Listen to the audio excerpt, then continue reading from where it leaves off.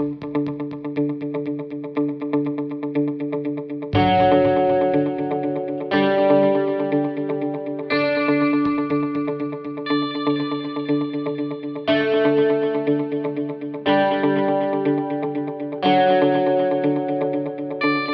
everyone, welcome back to the Australian Rotary Health podcast called The Research Behind Lift the Lid. I'm Jessica Cooper, and today on episode 45, we welcome Dr. Nicole Hill from the Telethon Kids Institute.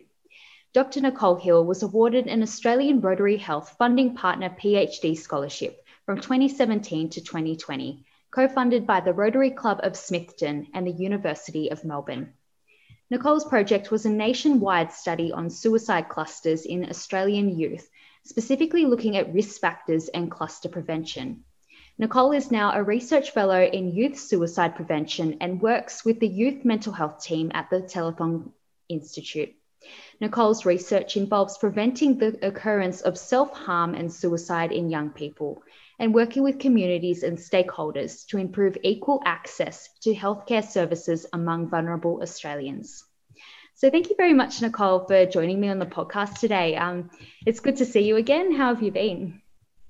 Yeah, it's been good. I've moved over here to Western Australia straight after my PhD and haven't been able to cross the border since. Yeah.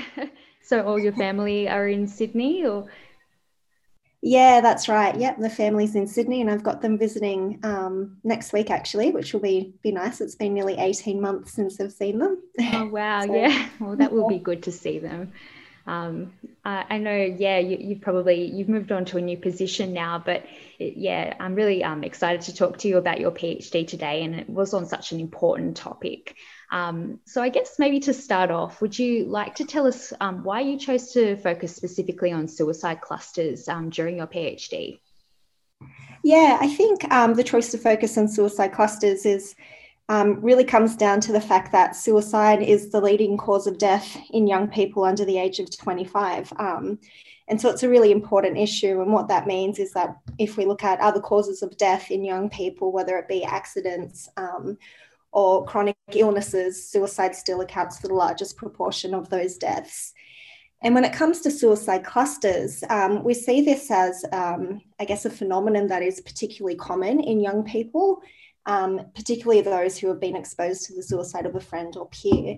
And so we see this combined with the fact that suicide is such an important issue within this population. Focusing on suicide clusters was an important next step, given that communities are often quite concerned when a cluster does occur, and the way a community responds to a suicide cluster can also have important implications for the prevention or reoccurrence of suicidal behaviour in the community. So that was really the reasons underlying my PhD in that space. Yeah. Well, yeah, as I said, it's a very important topic, and your project was looking at risk factors and suicide cluster prevention.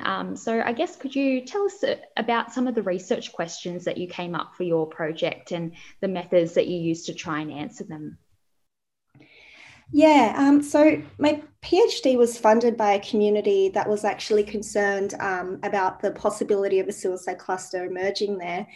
And when I was looking for ways that we might be able to help them and guide their response, we found quite a lot of inconsistencies and uncertainties around suicide clusters, how they operate, and how we can detect them, and quite importantly, how to prevent them. So some of the key questions that emerged from this was the role of exposure to suicide.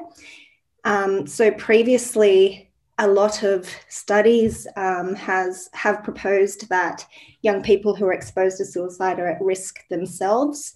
And this was previously known as suicide contagion, although we've moved away from that terminology now, especially with COVID and the connotations around contagion towards a more social transmission model of suicidal behaviour. So we really wanted to investigate whether exposure to suicide was a significant risk factor. And the second part of my research sought to identify whether we could detect that in the emergence of suicide clusters across a nationwide study. So this involved looking at over 3,500 suicide deaths that occurred in young people over a 10-year period. And this was using data recorded by the National Coronial Information System. So whenever there is a suicide, that information gets recorded into this system, and that involves police reports, coroner's reports, and toxicology findings, amongst other demographic information for each of those individual suicides. So we were using that information to first identify where those suicide clusters were occurring in Australia, what role exposure to suicide played in the emergence of those clusters, and also what are the risk factors and characteristics of young people who died by suicide and were involved in those clusters.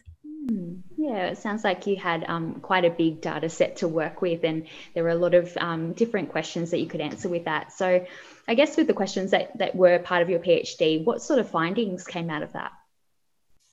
So I guess the first question, which was really examining whether exposure to suicide was associated with an increased risk of subsequent suicide and self-harm in others.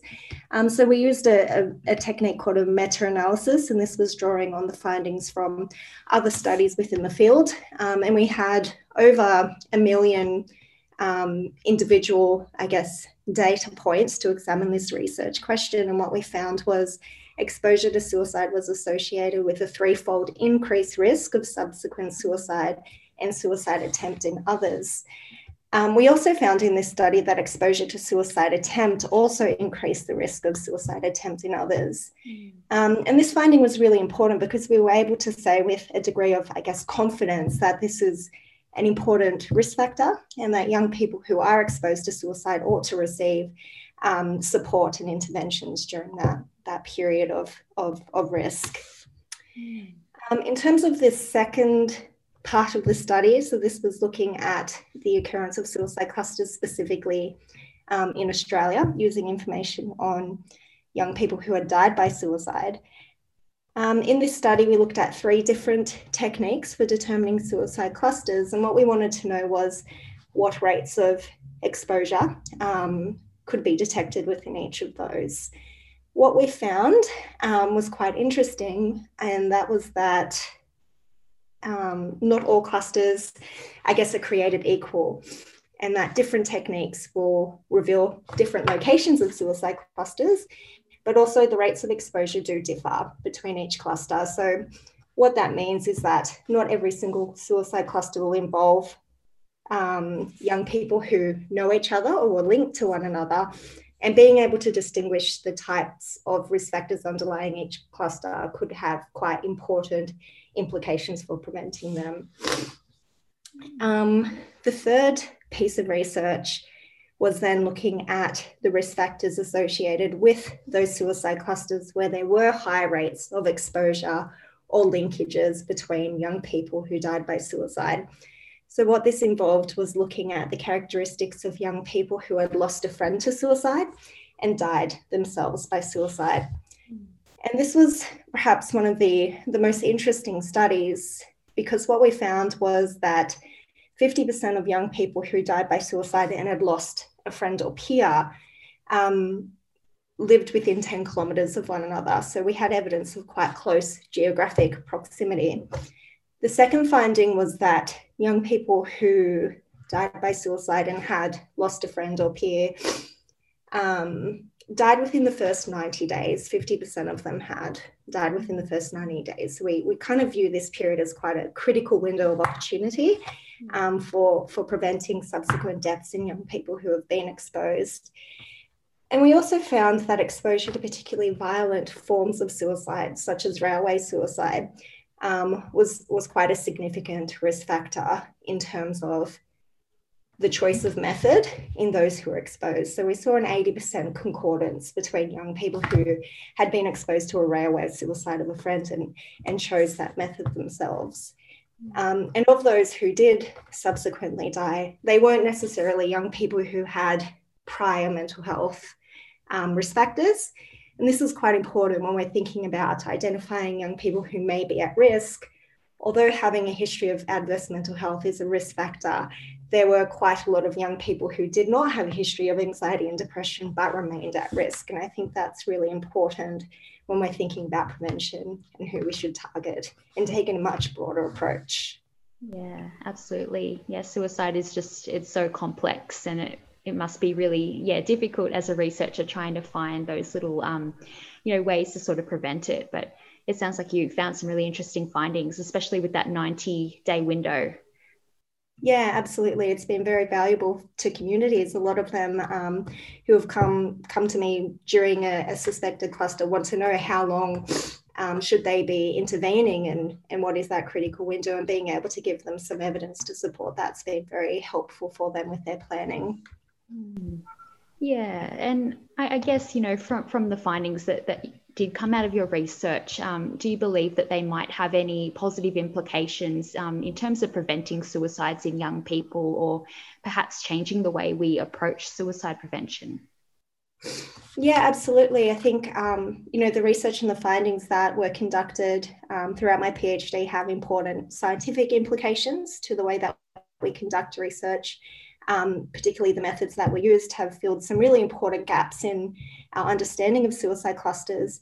But of course, for communities, it also has really important implications, and that's particularly around taking that window of opportunity during those first 90 days, broadening who we perceive to be at risk. So we're not just looking at individuals that have a history of mental ill health, but actually looking at the types of information that they've been exposed to, such as the method of suicide, and perhaps using that to hone in on individuals that may need additional support.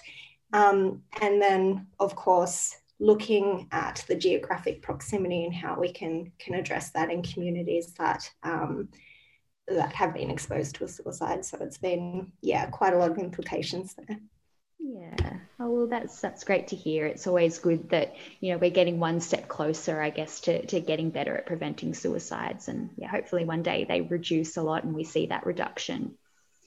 Yeah, absolutely. Yeah. I know that you are continuing to work in the suicide prevention field, but has your PhD led to any further studies within the same area, or is your research now taking a different avenue?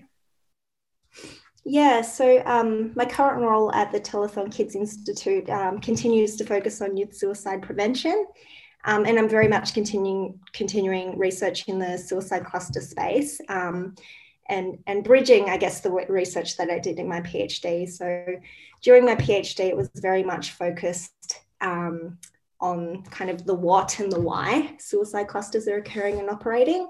And in my current role, I'm now moving away to more, I guess, those how questions. So how can we prevent them, and how can we support communities that have been affected by a suicide cluster? So one of the pieces of work that I'm doing now is working with the community here in South Perth to evaluate a post-vention response, which is being driven by police who respond to a suicide, and providing referral to a support service for all individuals who have been exposed to suicide.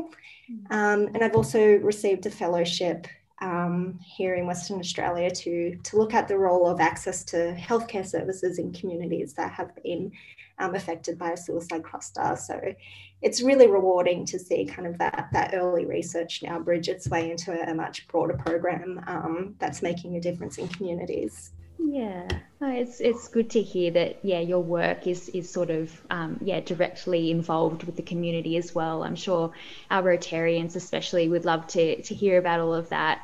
And since they are, you've probably seen them around quite a bit at different events, presenting your work and all of that. And I know that they're very impressed with what you do. I guess maybe could you comment on how this Rotary supported scholarship may have helped you in your research career? Yeah, well, when I was considering doing a PhD, it was on a different topic altogether. But then, having contact with the Smithton community and hearing about their concerns and their needs, it really shaped kind of an entirely new program of research. So that's kind of the first, I guess, impact, is that being on the ground and speaking to Rotarians who are really leaders in their community and are quite aware of what's going on has really helped me find kind of an area where I can make a difference through my research. And I guess the other really beneficial part of being involved with Australian Rotary Health has been literally connected to individuals who are on the ground and wanting to take up evidence and transform that into practice and change in the community.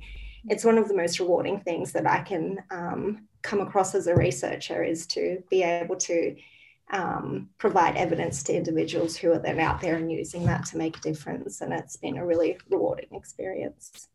Yeah, well, yeah, as I said, what you're doing is very important work. And I'm sure that the Rotarians are going to love hearing this podcast today as well, like to hear about all the research findings that have come out of their hard-earned, fundraising and donations. So, yeah, thank you for taking the time to join me today. And I guess, was there anything that you wanted to add that maybe we didn't cover today? Yeah, look, not really. I think I would just, like to thank Australian Rotary Health in Smithton, and also Moreland Rotary in Victoria, who's all been very supportive throughout this entire journey. And I think that's, it's been one of the driving forces behind the research that I've been doing. And yeah, just very grateful. Yeah. Oh, well, thanks again, Nicole. It's been great to have you on. Thank you. That was the 45th episode of our podcast called The Research Behind Lift the Lid. It's always so inspiring to hear what researchers in Australia are doing to make a difference to mental health, and how they are helping us on our mission to lift the lid on mental illness. If you can, please support important mental health research like Nicole's by donating on the Australian Rotary Health website. Thank you for listening. Please join us again next time.